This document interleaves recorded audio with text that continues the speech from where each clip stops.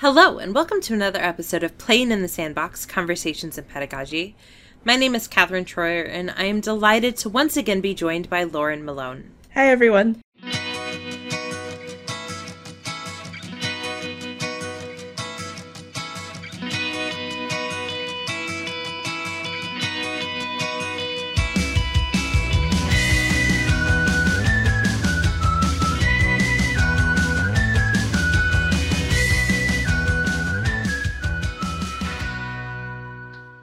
We've been working our way through various ways that you can incorporate games, be that game-based learning or just actual board games or gamification in your courses. And this is our third episode, really diving deep into one of the sort of prongs that is game-based learning or gamification. Lauren, for people who may have had a chance to forget what has happened since our last couple of episodes, what else have we talked about? So we talked about gamification in terms of turning your entire class into a game. And so we talked about the different things that go into that, components such as leveling, roles, narrative, all that good stuff. And then our last episode was on games for learning, which is the incorporation of games that are already made and don't necessarily have to do with your course content, but the game helps the students practice a certain skill set or a certain play out a certain concept. So today we're going to be talking about serious games. So how do serious games differ from games for learning? So when we talk about games for learning, generally that means you are in a communication class and you play Forbidden Island. Forbidden Island has nothing to do probably with the concepts of rhetoric and media and persuasion and whatever else you're talking about in your comm class, but it probably allows you to practice those concepts in terms of negotiation and that sort of thing. And so when we talk about games for learning, that's what we're talking about, the incorporation of a game that is not content driven into the classroom. When we talk about serious games, we're talking more about the games that are actually developed to be content driven. So games that are in a confined gaming space, which means either, physically you're going through a game in a space, or it's a specific website or application that you're using. But these are the ones that are used to teach content. One of the things that I think it's really important, and I'd love for you to kind of elaborate on, to think about, is that serious games does not mean serious as in we can only talk about things that make you sort of depressed or it doesn't count, right? Correct. Yeah. So when a lot of times when we think about serious games, we do think about the sort of traumatizing, I guess, aspects of our different fields, and how do we have a simulation that teaches us as, for example, healthcare professionals, how to deliver bad news to a patient, right? And we do have those. We have plenty of those, but it doesn't necessarily have to be those. So you might also have simulations for healthcare professionals, for, say, nursing students who talk about how to cheer up different age groups of children if you're working with kids in a peds ward or something like that. So it doesn't necessarily always have to be the sort of hard-hitting hot topics in our fields. You will see that a lot though, but it doesn't have to be. It doesn't have to only be that.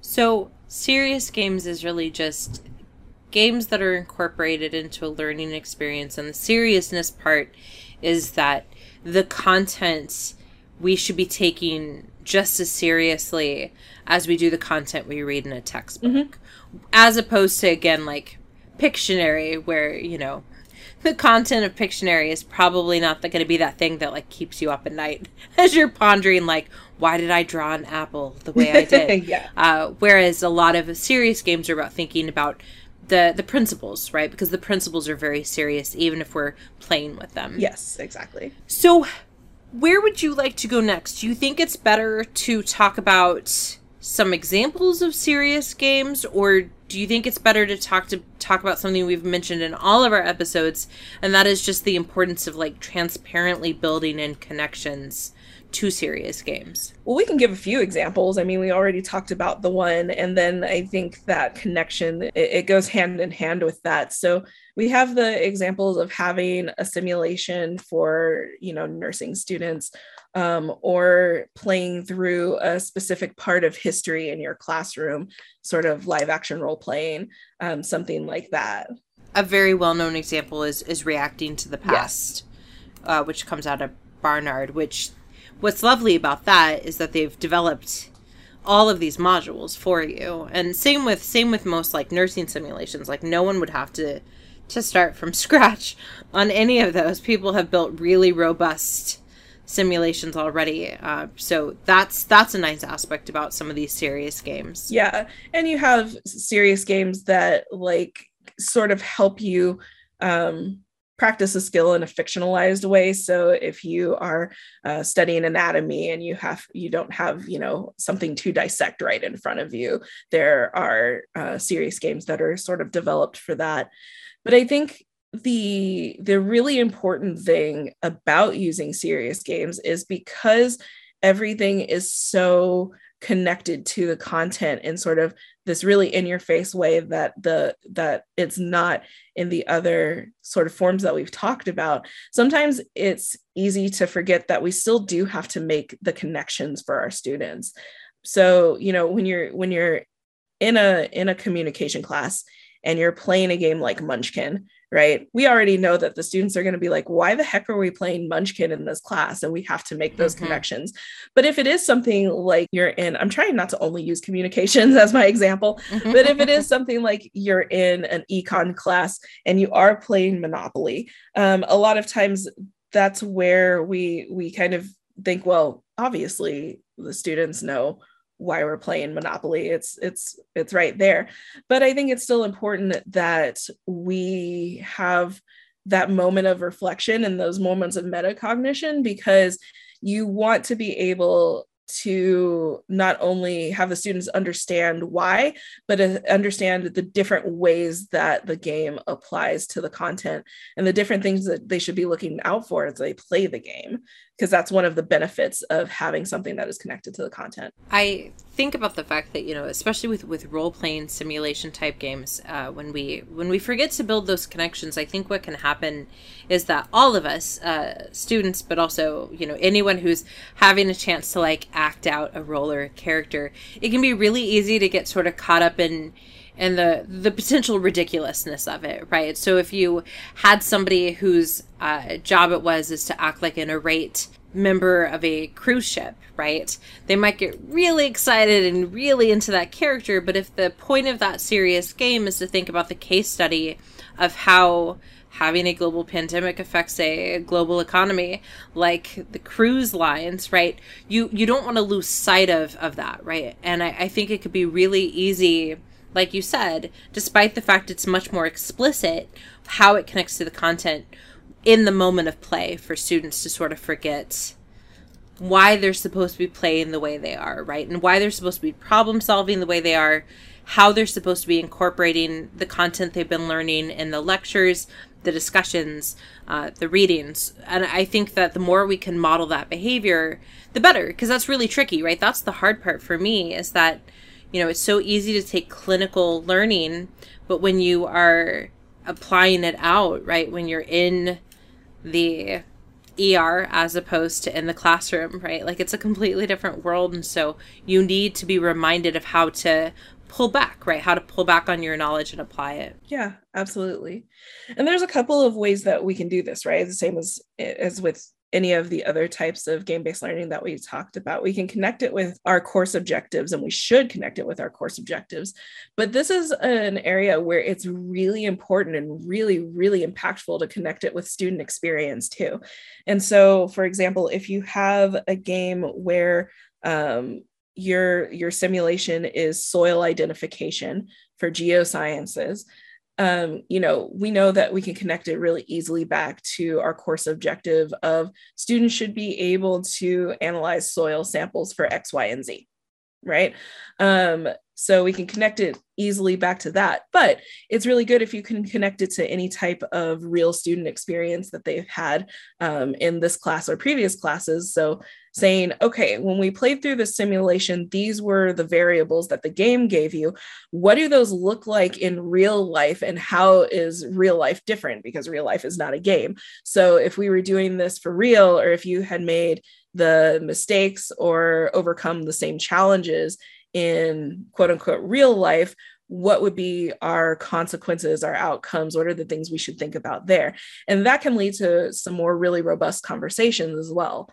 Some of what we're describing feels a little bit more like it should be called serious play as opposed to serious games, because it's more about, you know, being in the space where failure is expected and having opportunities to have explicitly sort of put over the rules and the structure. So what would be the difference then between, I don't know, something like having students read out lines from a theatrical production versus having students read out a scenario in a simulation? Like, what makes one a game versus the other? Or how do I make sure that I'm engaging in serious games and keeping that game part sort of at the forefront? Yeah, that's a great question. So I think the cornerstone of that question is probably the idea of agency, right? So if we were to get a script, or if we have a textbook that has lines from a certain scenario in our field, we could have the students kind of read it out and role play as the people and just say the lines out loud. And in some cases that might be beneficial to what you're doing in your class as well. But I think when we're thinking about serious play or serious games, the issue is agency. So that's where you're giving the students the scenario, but they have to put themselves in the shoes of the people that were in it and try to make decisions as if they were that person. And in your scenario that you're acting out, they're the ones who are coming to the table with the problem solving or the other concepts that you're trying to get across. And then you get to have the conversation afterwards, connecting it all together of, okay, this is what actually happened in that case study or in that scenario. This is what you all picked to do, or the things that you all acted out. So let's talk about all of this sort of in connection with the bigger theory that we're talking about in class. I like that. I think that's really very important. And I think it is important because when I think about like just incorporating agency, I feel like I have an easier time scaling that smaller than when I'm just thinking about like, you know, bring in something that's going to be a simulation or bring in this really sort of big thing. Because like reacting to the past, I mean, they have ways that you can run it. So that's all you're doing for the semester. You were not doing anything else. Mm-hmm. And they have smaller ones, but their quote smaller ones are still like week-long or more investments. But what you just described is something that can even be akin to, okay, we read this play. You know the history of ancient Thebes. Now I want for you to answer, who would you have voted to condemn, right? Mm-hmm. And it's not elaborate. It's certainly not perhaps the most eloquent way of having a serious game, but there's still that sense of agency. There's still that sense of to teach the content of, especially if this was like in a philosophy class or in a law class, right? To teach an understanding of the principles that we've been working with. It just seems like it can be scaled much smaller than I think most people probably worry that serious games will take. Because I guess the word serious just makes me think like it must be serious, so I better do it for weeks. But that's not what I'm hearing at all. Yeah, no. The scalability of this is probably, I would say, up there with the fact that the content is there in your face, one of the benefits. Because yeah, it can be something that is as small as, okay, for the next 15 minutes, we're going to hold an ancient Roman Senate meeting and y'all have to do X, Y. You'll have to figure out how to do X, Y, and Z, right? And see what happens. And then you talk about it. Or it can be as big as like the entire class. For the span of this entire class, we are doing, you know, whatever it is. And then that begs the question of, you know, where is the line between serious games and gamification if you are doing it for that whole class period? And one of the things with this is there's overlap with all of these. And so there might not be a line in your class depending on how you decide to do it. It might be gamification full scale, but it's a serious game. And so if you're getting caught up, if anyone listening is getting caught up on the, okay, do I do this one or do I do this one?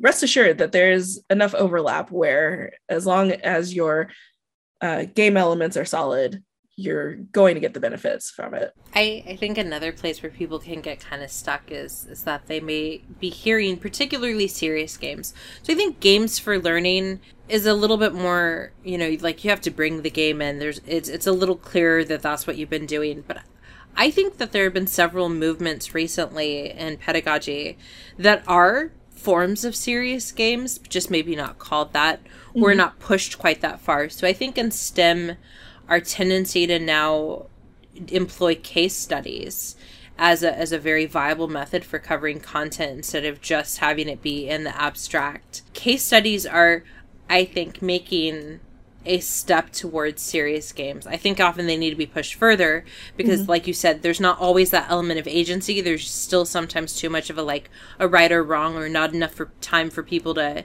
have to really think about their knowledge and apply it in a very concrete way. But case studies are moving, or can be moving, in the direction of serious games. So I think another place people shouldn't feel stuck is they are just hear this phrase serious games, and they're like, oh, but I'm not ready for games. I'm not ready to have prizes and winners. And that's not what we're talking about here. But I do think it's helpful to remind people why that word game is an important part of the label of serious games. So you mentioned elements of game design, right? What are some of the things that it's just helpful to remember a game should have, particularly if it's going to be a, quote, serious game? Good question. So I think the other thing, and this goes back to one of the big things, it goes back to your question about what's the difference between just reading lines or reading a case study and having a serious game, is also the objective. So there has to be an objective if you're going to call it a serious game, because if you are just reading out or acting out a scene, right, or reading out a case study and each person reading has a different part of the case to play, the objective is to get to the end of your lines, right? But if you're making the step into serious games, then that's when the agency comes in, and that's when the students should have something that they're working toward. So if you are doing something like the Roman Senate thing, it's not reading out, X, Y, and Z historical figures speeches. It's, all right, if you are now transported back in a time machine, what would you do if this happened and this came up and this came up? And they have to bring that to the table themselves based on what they know about the time period and that sort of thing. So and you're getting them towards, you have to persuade everyone in the Senate to vote in favor of your whatever. And so that objective is what turns it more from just reading or just reciting and into that game. That's so important. And one of my favorite things every time you talk about that sort of idea of objectives is that's what makes games fun. That's what makes games challenging too, but what makes them fun is that there are these very clear constraints, rules, and objectives.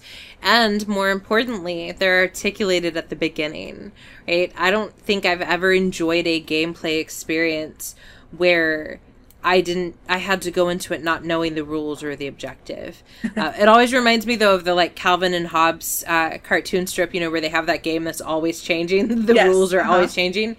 And I know people are always like, that's what I did all the time as a kid. And I'm like, oh, that sounds terrible. Even if I think about as a kid, that just I like to know what the objectives are.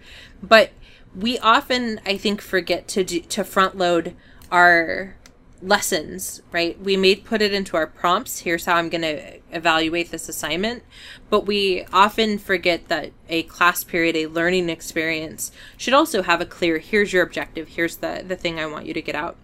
The other thing you talked about a little bit earlier that I just want you to elaborate on, we've mentioned it in our other episodes, but I don't think we can mention it too much. And that was, you talked about, and once you've had a chance to go through this, be it a simulation or a board game or a narrative game, then there is this moment where you were building the connections through acts of reflection. Would you talk some more about the importance of building in reflection into our serious gameplay? Yes, absolutely. So I think that the reflection time, again, is the time for those connections, but it's also a little bit of time where they get to think about their own process. And I think this is especially true with serious games, because when you have games for learning, if I'm teaching my digital media studies class and we play Munchkin for whatever reason, then that's not really process, right? Because you're playing someone else's board game. But when you have serious games where the focus is the content, they at least get to think about how they are problem solving. And that is really important. And so I'm going to use a different example because we've been talking a lot about simulations, but that's not the only type of serious game. So we just went through a conference called Playposium, and one of the speakers there made a game called Snouts and Tails, which is their veterinary medicine take on Chutes and Ladders, and it was adorable. And it's a board game that their students play. But in that, the students are, I believe, identifying different animals in different situations and different methods of care. And so the content being right there in your face, when you step out of the gaming situation or the gaming space, then you start to think about, okay, I know I was just playing this game and I was just trying to get to the top of the board, but here's why I made this decision. Here's why I made this wrong decision over here, and that sent me back down to the start. What would happen if I had made that same decision in an actual situation with an animal that I was caring for? And so when we build in that reflection time, especially with serious games, we give the students the chance to really think about their process and think about it in a low stakes way. Because when we do things like case studies, or even when we do field work, labs, those sorts of things, the stress level is up because it feels real, right? And the benefit of games is the abstraction or the fictionalization of the situation, where they know there's a level of everything's going to be okay because we're just playing. It's just play. And so stepping out of that and getting them to reflect, it feels less like there's something on the line. Listening to you talk, again, I can't help but think about the fact that we encourage this type of play frequently. Any class where you ask your students to build a prototype is asking them to engage in, it's different, right? Because it's not quite gameplay in the same way that some of these serious games are, but it is still doing many of those same things, lowering the stakes but making the objective clear, asking them to have room for failure, to have room for exploration, to even often, especially in prototyping, to put themselves in someone else's shoes. You know, again, I would not count writing a draft of a paper as serious games. It is not. No. But the principle behind that, right? Being in that space where you can see, well, what happens if, what does it look like when? You know, these are skill sets that we want our students to learn, and these are skill sets that our students need to have, right? Students are often asking themselves, like, how will this apply to my life as a veterinarian? Yes, I can now name all the bones, or I can identify the snout or the tail, but like, how is this going to apply very explicitly? And what you just said is that it will apply in that moment of reflection, because now they understand, how do I think? How do I understand how to apply the information I've learned, again, in this more traditional setting, into the, quote, real world, which will have unknown variables and maybe a time constraint and lots of different things being thrown at me at any given time. And I think constantly about the difference between like naive learner versus an expert learner. And, you know, James Lang talks about this in Small Teaching. He says the difference is not actually how much more content they have. It's their ability to understand the connections between different pieces of information. And what you're describing is a really effective way to help our students transition from naive learners to expert learners. Mm-hmm. What else would you want people to know about serious games? It doesn't have to be complicated, and it doesn't have to be expensive. So I know that some people listening probably keep hearing us say simulations, and they're thinking, a computer game that's got, full POV, point of view, where you're walking through the halls of the hospital and you're performing surgery digitally. And there are those out there if you have a very generous departmental budget to buy those, but it does not have to be that big. And so obviously talking about the sort of role play where you give your students a scenario, but also you can do things like Snouts and Tails, where you develop your content into a board game that they play. But I think there's also really a lot to be said for narrative games, which if you've ever played or read a Choose Your Own Adventure story, it's sort of the same idea.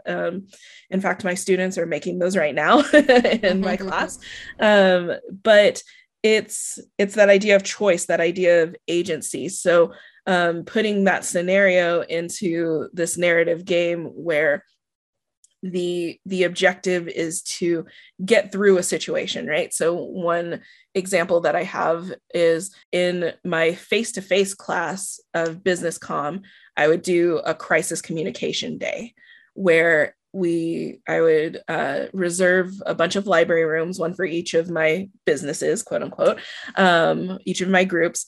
And for an hour, just stress them out with problems going wrong with the PR in their business. And so they would get to work and everything would be all hunky-dory. And then within the first 15 minutes of class, I would send them some catastrophe, like their music artist that signed to their label got caught at a concert saying something offensive and people are boycotting them, or one of their trainers was being inappropriate with a student and now parents are threatening to pull their kids out of the training complex, or whatever it was. And every step of the way through class, every 15 to 20 minutes, there's a complication that makes the problem worse. And there's usually something that has to do with social media thrown in. So I get to have fun making fake social media accounts for them and all of that good stuff. So it's great. It's so much fun for me, at least. They're stressed. But the issue is when I'm teaching business comm online, I can't do that. And so even pre-pandemic, I taught some online sections, and that was one of the things that I really missed. And so I just used Twine, which is a free open source game engine that all you have to do is know how to write a story to really work. And I turned Crisis Communication Day into a narrative game, where you play a character. They even get to enter their own name, so it's really personalized. And the character you get to choose which company you work for at the beginning, and they still work through the exact same storylines that they would if they were there, but they're choosing pre-configured options rather than doing it on the fly for themselves. So I think that took me a couple days to put together, just because I'm really extra when I build games. But it was totally free. And after 2 days, I had a game that I can use in further classes that I have, and that has the concept of crisis communication at its forefront that they get to grapple with and try and make good decisions on. So it doesn't, again, have to be something that you're paying a lot of money for, or even that you're spending, hours and hours and hours of time on. It can be something that you put together just based off of what you're already doing in your classes. And again, I can't stress this enough. There's so many serious games out there that have already been designed. Yes. That you can also go and see what resources people are willing to share. Some of them do cost, like Reacting to the Past is more or less, I think, a business now at this point, but there are others that people will be like, hey, I made this thing, use this thing, share it with others. And that I think is a perfectly great way to bring more serious games into your classroom. Thank you so much for listening to our discussion on serious games. This is going to conclude our 3-episode arc on gamification, game-based learning, and sort of the different aspects. But of course, if you have questions about any of these things, you should reach out in order to Lauren and then to me. What are we going to talk about next? So next time we are going to have some fun talking about syllabus design and all of the different ways you can possibly do that. And that may be the first and only time you will ever hear fun and syllabus in the same sentence. But hopefully by the time you have finished listening to our podcast, you will at least not dread it. Thank you so much for joining us.